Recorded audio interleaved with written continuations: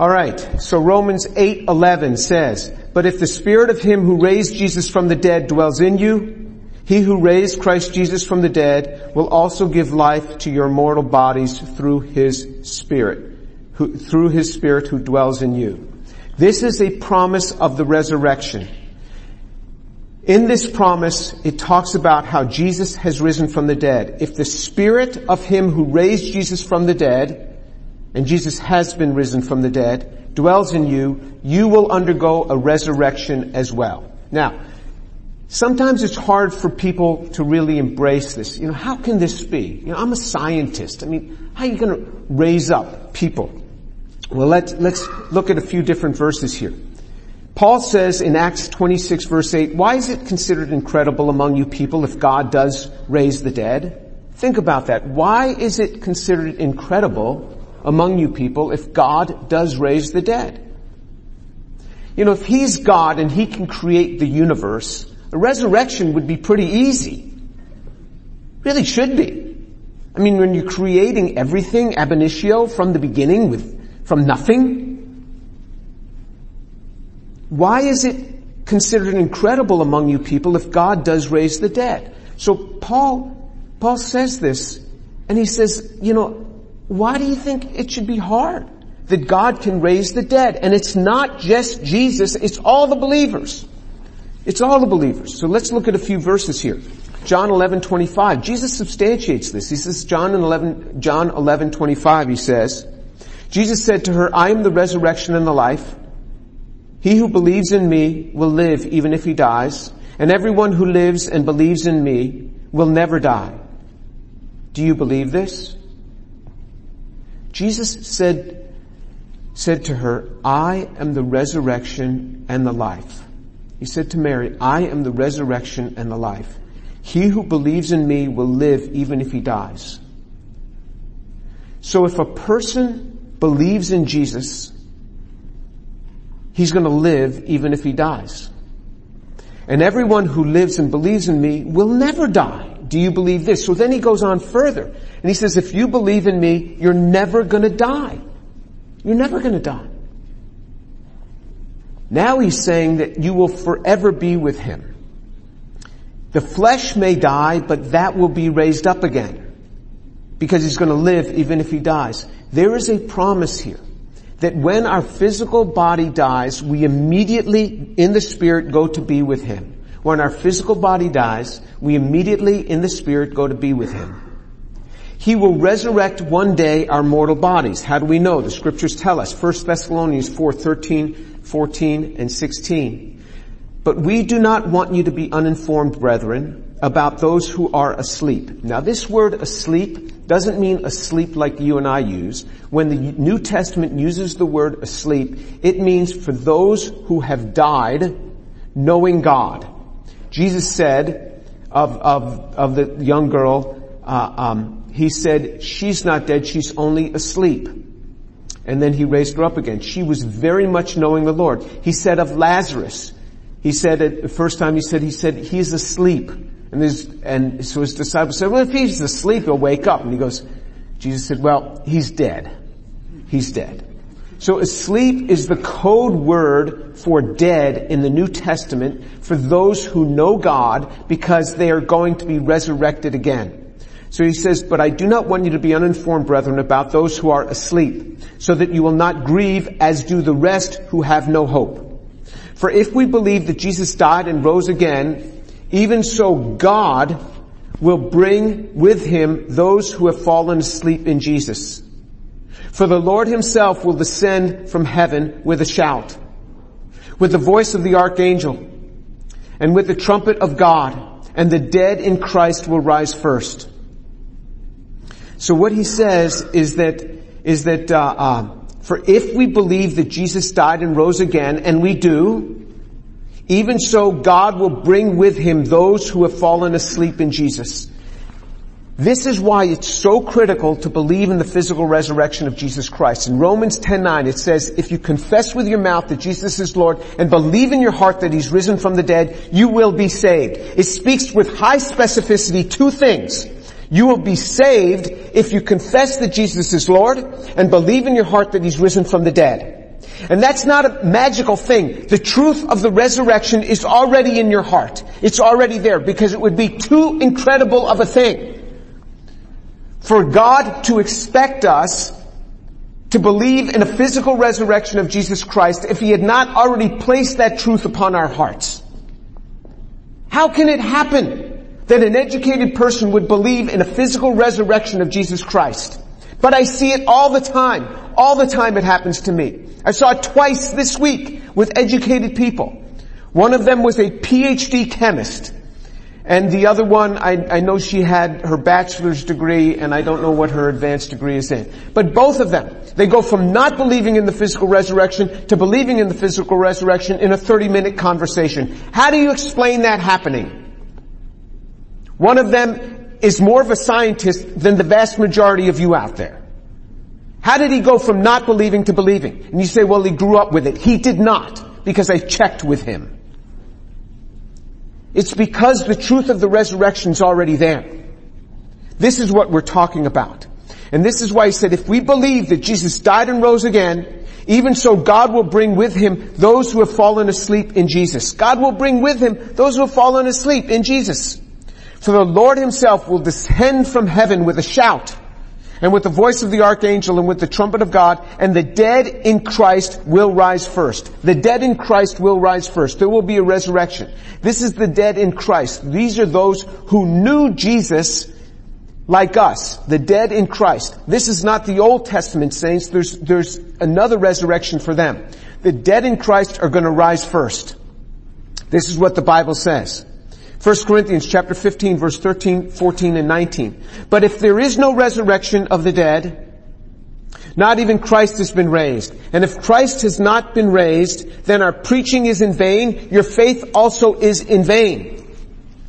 For if we have hoped in Christ in this life only, we are of all men most to be pitied. He said, if there's no resurrection of the dead, then not even Christ has been raised. If Christ has not been raised, then our preaching is in vain and our faith is in vain. If there is no resurrection of Jesus Christ, our preaching is in vain and our faith is in vain.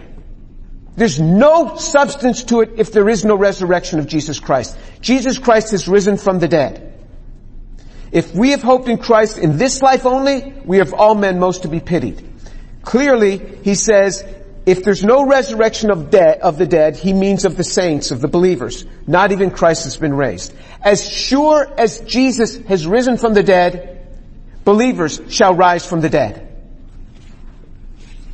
1 Corinthians chapter 15 verse 51 and 52. Behold, I tell you a mystery. Not all will sleep. Remember the code word. That means not all who are believers in Christ are going to sleep. Are going to die.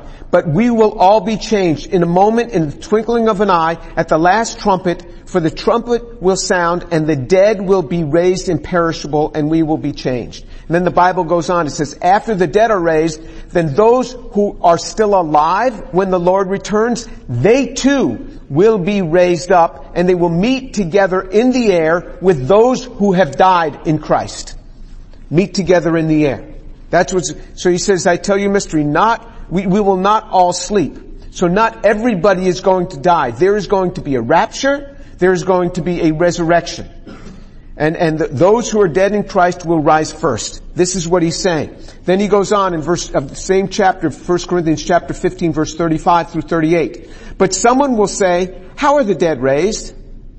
And with what kind of body do they come? You fool! That which you sow does not come to life unless it dies. And that which you sow, you do not sow the body which is to be, but a bare grain, perhaps of wheat or of something else. But God gives it a body just as He wished, and to each of the seeds a body of its own. Now, Paul lived in another generation. He wasn't woke. He didn't know that you shouldn't say things like this. And he said it much more forcefully than I would have, because I thought it's not a bad question. But some may say, how are the dead raised? And with what kind of body are they going to come? His response is, you fool. I feel like hiding, because I thought it was a reasonable question. How are the dead going to be raised? And with what kind of body do they come? You know, it's sort of ghostly and translucent. You see through it. That's not how Jesus was raised. When Jesus was raised, he said, come, feel me. See, I have flesh and bones. You know, they probably thought they could kind of stick their hand right through them. No, it didn't go. He called Thomas and he says, Thomas, stick your finger into the holes in my hands. Because Thomas said, I won't believe unless I do this. And then Thomas said, I won't believe unless I stick my hand into the hole in his side. Because when Jesus was up on the cross, they stuck a big spear into his side. And remember, Roman soldiers know how to kill people with a spear. You give me a spear, I don't know how to kill. I'm sure I've figured it out.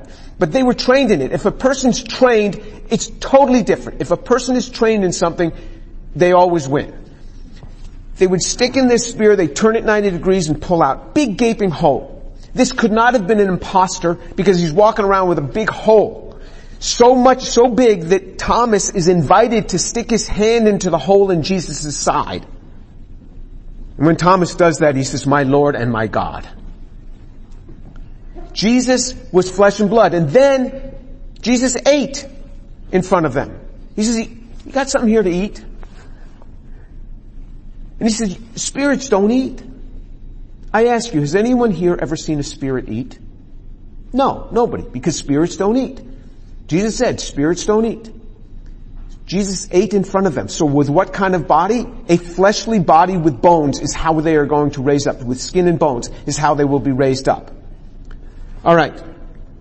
Acts 26, 22 through 28. I'm showing this because it shows clearly that Paul used this in preaching. I cannot preach the gospel and bring people to the Lord without preaching the resurrection of Jesus Christ. They don't have to believe in the resurrection of the body of all saints. They only have to believe in the resurrection of Jesus Christ to be saved. So Paul, in his defense, said, so having obtained help from God, I stand to this day testifying to both small and great, stating nothing but what the prophets and Moses said was going to take place, that Christ was to suffer, and that by reason of his resurrection from the dead, he would be the first to proclaim light both to the Jewish people and to the Gentiles. Paul preached the resurrection of Jesus Christ. That is the only way to get a person saved. You can share your testimony all day without bringing them around to the resurrection. You're going to be powerless. You want to know why you don't lead many people to the Lord? Because you try to skip the resurrection because you think that'd be too hard for them. That's the key. That's the heart of our faith, is the resurrection of Jesus Christ. Verse 24, while Paul was saying this in his defense, Festus said in a loud voice, Paul, you are out of your mind. Your great learning has driven you mad. And that's what some people will say. You talk about the resurrection, they're going to say you're crazy. Did it faze Paul? No, but Paul said, I'm not out of my mind, most excellent Festus, but I utter words of sober truth. For the king knows about these matters, and I speak to him also with confidence, since I am persuaded that none of these things escaped his notice. For this has not been done in a corner. King Agrippa, do you believe the prophets? I know that you do. Agrippa replied to Paul, in a short time you will persuade me to become a Christian. Who are the prophets? Look up in verse 22, the end of it. The prophets and Moses said was going to take place, that Christ was to suffer, and that by reason of his resurrection from the dead, he would be the first to proclaim light to both the Jewish people and to the Gentiles. And that's why he said to Agrippa, do you believe the prophets? What I just said, the prophets were proclaiming the resurrection. He says, I know that you do. How can he say that? It's just like when I preach the gospel to people. If they have reached out to me that they want to hear, and I'll ask them, would you like to hear about how I became a person of faith? Yeah, I'd like to hear that. That's exactly what happened to this PhD chemist this week. He said, as soon as he said, yeah, I want to hear that, I knew that the truth of the resurrection was in his heart. And he was within minutes, he was going to be giving his life to the Lord. And he did. Because as soon as he saw in Agrippa that Agrippa was grasped by this, he knew that the truth of the resurrection was already there in his heart. He says, I know that you do. Alright, how can God resurrect bodies that are fully decomposed or burned to CO2 and water or eaten by microbes? The molecules with which I might be reconstructed would no longer exist. You know, all my proteins are gone, all the DNA is gone. I mean, it's all a bunch of CO2 and water, been cremated. We're going to have a chemistry lesson today. And thank God for it. And if you've had trouble with chemistry in the past, trouble yourself no more. We will take care of that today. You'll see how wonderful this is. So what happens if microorganisms, they chew up this body in the ground? And then they digest all this and they convert it into CO2 and water. I mean, how does this happen? And how could this be reconstructed? Can God really do that? Well, water is not simply singular atom types. So hydrogen can be H1, H2, 1H, 2H, or 3H, meaning it can have one proton, or it can have one proton and one neutron to be 2H, or it can have one proton and two neutrons, be 3H, and that's hydrogen, deuterium, and tritium, respectively. Alright? So hydrogen can exist in three common forms. A hydrogen atom can have three forms. Hydrogen, deuterium, or tritium. Oxygen can have three forms. Oxygen 16, 17, or 18, by varying the number of neutrons. Oxygen 16 is the most common, but 17 and 18 surely exist, as do deuterium and tritium. Tritium forms due to cosmic radiation, adding in neutrons, and then when it decomposes, it goes into helium. But anyway, there are 18 naturally occurring structures of water that are clearly different. You have H2O, where oxygen is 16, and both of those hydrogens are 1H. And then you can have one deuterium, you can have one tritium, you can have two deuteriums, deuterium or tritium, and tritium and tritium on oxygen 16. You can have the same thing on oxygen 17, the same thing on oxygen 18. So water has 18 different forms. Well, which one is water? Well, they're all water. But they're not precisely all the same. There's a different number of neutrons there from the different number of atoms. I am showing you something that's called the same and not the same. Yes, the reactivity can be extremely similar. It's not identical between all of those because there's something called the hydrogen isotope effect, which can change the reactivity by a factor of 5 to 7, the primary isotope effect, due to raising the atomic weight of an atom. But just for water, there's 18 different structures. You say, if he raises me up and I'm not the same molecules, I'm not the same anymore. I am who I am. I got these molecules. This is me. Oh, really? That's you? That's you? You really think that's you? Okay. Let's think about that. Proton transfers, exchanges occurring millions of times per second at every OH and NH site. And I left out a bracket because I was preparing this really quickly this morning. But let me explain this to you. Here is a red carbon group and a red hydrogen mixing with a black carbon group and a black hydrogen. They have swapped protons. Protons, hydrogen atoms on oxygen and nitrogen are exchanging millions of times per second on every molecule in your body. Every molecule in your body that has an OH or an NH, and I'm telling you, that's every molecule in your body. Practically, because there's very little hydrocarbon in us, where it's pure, strictly saturated hydrocarbon. Every molecule has an OH or an NH that's of any biological relevance. It's exchanging millions of times per second, exchanging out protons. So, which one is the real one? Is it this one or is it this one? You blink your eye, it's changed. Every molecule in your body is changing millions of times per second. Because one hydrogen comes off and another hydrogen comes on. You say, well, it's equivalent. It's equivalent, but it's not the same. It's got a different hydrogen.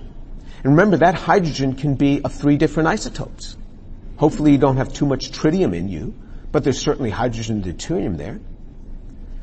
So you're never the same as you were a moment ago. You're constantly changing at the molecular level. And you might argue that molecules are chemically equivalent, so it doesn't matter. Well, they are equivalent to some extent, but not totally. Because if you have the deuterium on there, the reactivity has changed. And we'll show you even more differences, but let's look at something else. Porsche 911 Turbo, yellow. The same, sort of, but not to the molecular level. This is 2 different Porsche 911 Turbos that are yellow. Are they the same? Yeah, they're the same car. But they're not the same. I mean, one you own and the other somebody else owns. Are they exactly the same? Are you telling me if you looked at one detail on here, it wouldn't be a fraction of a millimeter different than on here? No, certainly it would be. And surely at the molecular level, they're not exactly the same. There's more paint molecules on this door than there is on this door. By a few at least. They're not exactly the same. But they're functionally the same. They're functionally the same. But they're not exactly the same. I mean, this one might blow a piston and this one might not. It's the same with molecules. And it's constantly changing. So you say, well, if God has to construct me out of the exact same molecules that I have, which molecules? The ones you have now or the one you had a second ago? Because the molecules are changing. One guy came up to me because I had said every molecule in your body is changing. He says, your teeth don't change. They're the same. I said, oh really? Let's look on the internet. Boom, instantly it comes up. Teeth are constantly dissolving and reprecipitating. There's constant dissolution and reprecipitation, constantly. And so the molecular arrangement at the molecular scale is always going to be varying slightly on the surface of the teeth. They're constantly changing. Every molecule in your body is constantly changing. Isn't that interesting? It's constantly changing. You're not the same person you were when you walked in here today. You're different. There's hemoglobin. Hemoglobin is not H2O. It's carbon, 2,932 carbons in it, 4,724 hydrogens, 828 nitrogens, 840 oxygens, 8 sulfurs, and 4 irons. That's hemoglobin. Each one of those dots is an atom. Carbon can be carbon 12, carbon 13, or carbon 14. Hydrogen we saw can be hydrogen 1, 2, or 3. Nitrogen has 3 forms. Oxygen has 3 forms. I think sulfur has 4 forms. Iron probably has 4 forms. And their placement differs. It is highly unlikely that you have 2 hemoglobin molecules in your body that are identical. Because one you have a C13 here, another you have a C13 there. There's not 2 identical hemoglobin molecules in your body when you get down to the atomic level. Functionally, they're going to do the same thing. Atomic level, they're different. God is able to reconstruct you with atoms just like he did the first time. No problem for him. No problem. It even gets a little more complex. Because each one of these atoms can have a spin if it has an odd mass nuclei. Those that having an odd number of nucleons have a fractional spin. So hydrogen 1, carbon 13, fluorine 19, each one of those has a spin. So hydrogen can be spin up or spin down. So when you get a proton exchange, you say, okay, they both swapped out hydrogen 1. Yeah, but did it come with a spin up or a spin down? 50% are spin up, 50% are spin down. Or you can have an even mass nuclei composed of an odd number of protons and neutrons, something like deuterium or nitrogen-14. Those can have a spin. So lots of atoms have spins. And spins are going to be different. And every time you exchange a proton, the spin is changing. Our bodies are amazing. Molecular structure is amazing. So you think you're static, you're not. At the molecular level, the molecules are always changing. You're never the same anyway. Every molecule is swapping out millions of times a second. Okay, you're never the same one moment to the next, even at the nanosecond time scale. You're never the same. So how's he going to make me? Well, it's easy for him to make you. Are the atoms going to be the same? I don't know. I mean, it could do that. He could call a CO2 molecule from the other side of the earth to come back and reconstruct you, but don't you see that the atoms that made you up on the day that you died are shared atoms that made up other people on the days that they died? We share atoms between us in our molecules. You drink water and that water becomes a part of your body. Well, where did that water come from? Well, it came from, that water was emitted by somebody else. It's constantly exchanging. These atoms are all shared. The atoms are all shared on this planet. And so God can make this no problem. No problem. Well, I'm a scientist. I will not believe anything that is untestable. It must be verifiable, must be testable. If it's not testable, it's not science. Okay, deal with that. The origin of life. You can test that, and it's never worked. People have taken amino acids and you take the amino acids and you just kind of leave them there and you see how many proteins build that could start acting as enzymes. Nothing happens. They don't hook together. You have to have catalysts to hook them together. You have to have other enzymes to hook them together. Or you have to activate one end and protect the side chains. It's never worked. We've never created life in a laboratory.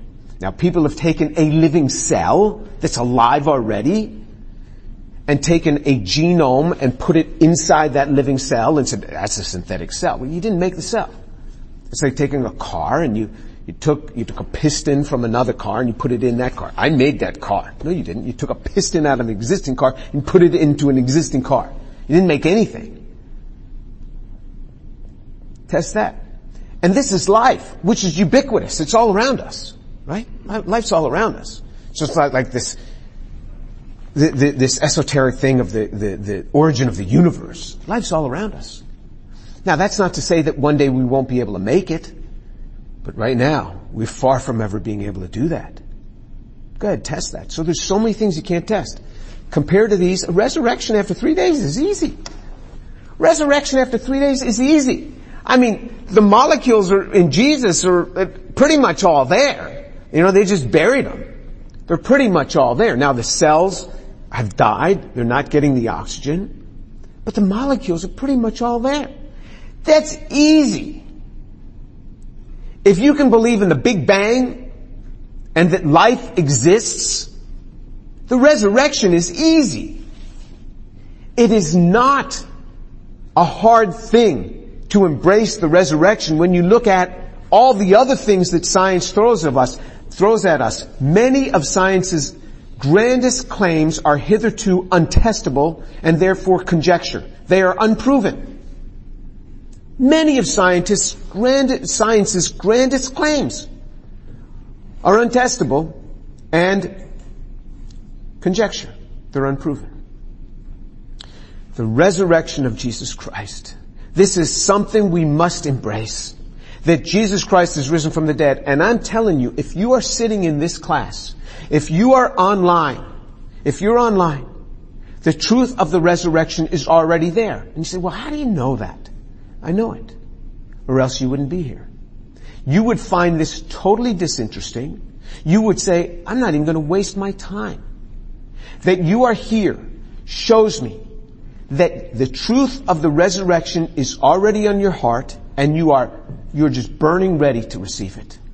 If you have not yet received the resurrection of Jesus Christ into your heart, fear not. Today is your day to receive that. Today is your day. We are going to pray a prayer, and I want you to repeat that after me. And the whole class here is going to repeat this prayer with me. And for those of you who are not yet saved, you're just going to be going along with the class. For those of you who are saved, you're just reciting what's already there. It's good to renew your marriage vows. It's good to renew these vows as well. And you're going to invite Jesus in your heart, and this day it will change. Why is it so incredible among you people that God should raise the dead? Why is it so incredible? These things are easy compared to all the other things that are science's claims. Let's pray. Father, I thank you so much for the truth of the resurrection. And with this class, I want to say this day what we're instructed to say even in Romans chapter 10 verse 9. And if you would repeat after me, Lord Jesus, thank you for dying for me. I believe that Jesus is Lord, and I believe that Jesus has risen from the dead. Thank you, Lord Jesus. Fill me with your Holy Spirit and use me for your glory.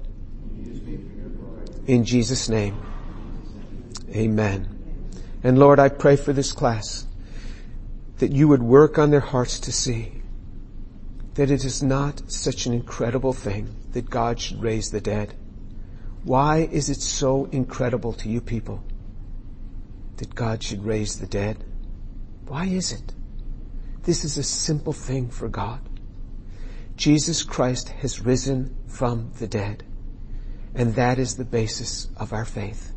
Such a simple thing for God.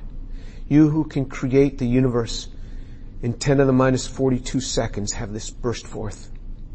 Thank you, Lord God, for what you do. You who create life from nothing, you create life and bring it forth.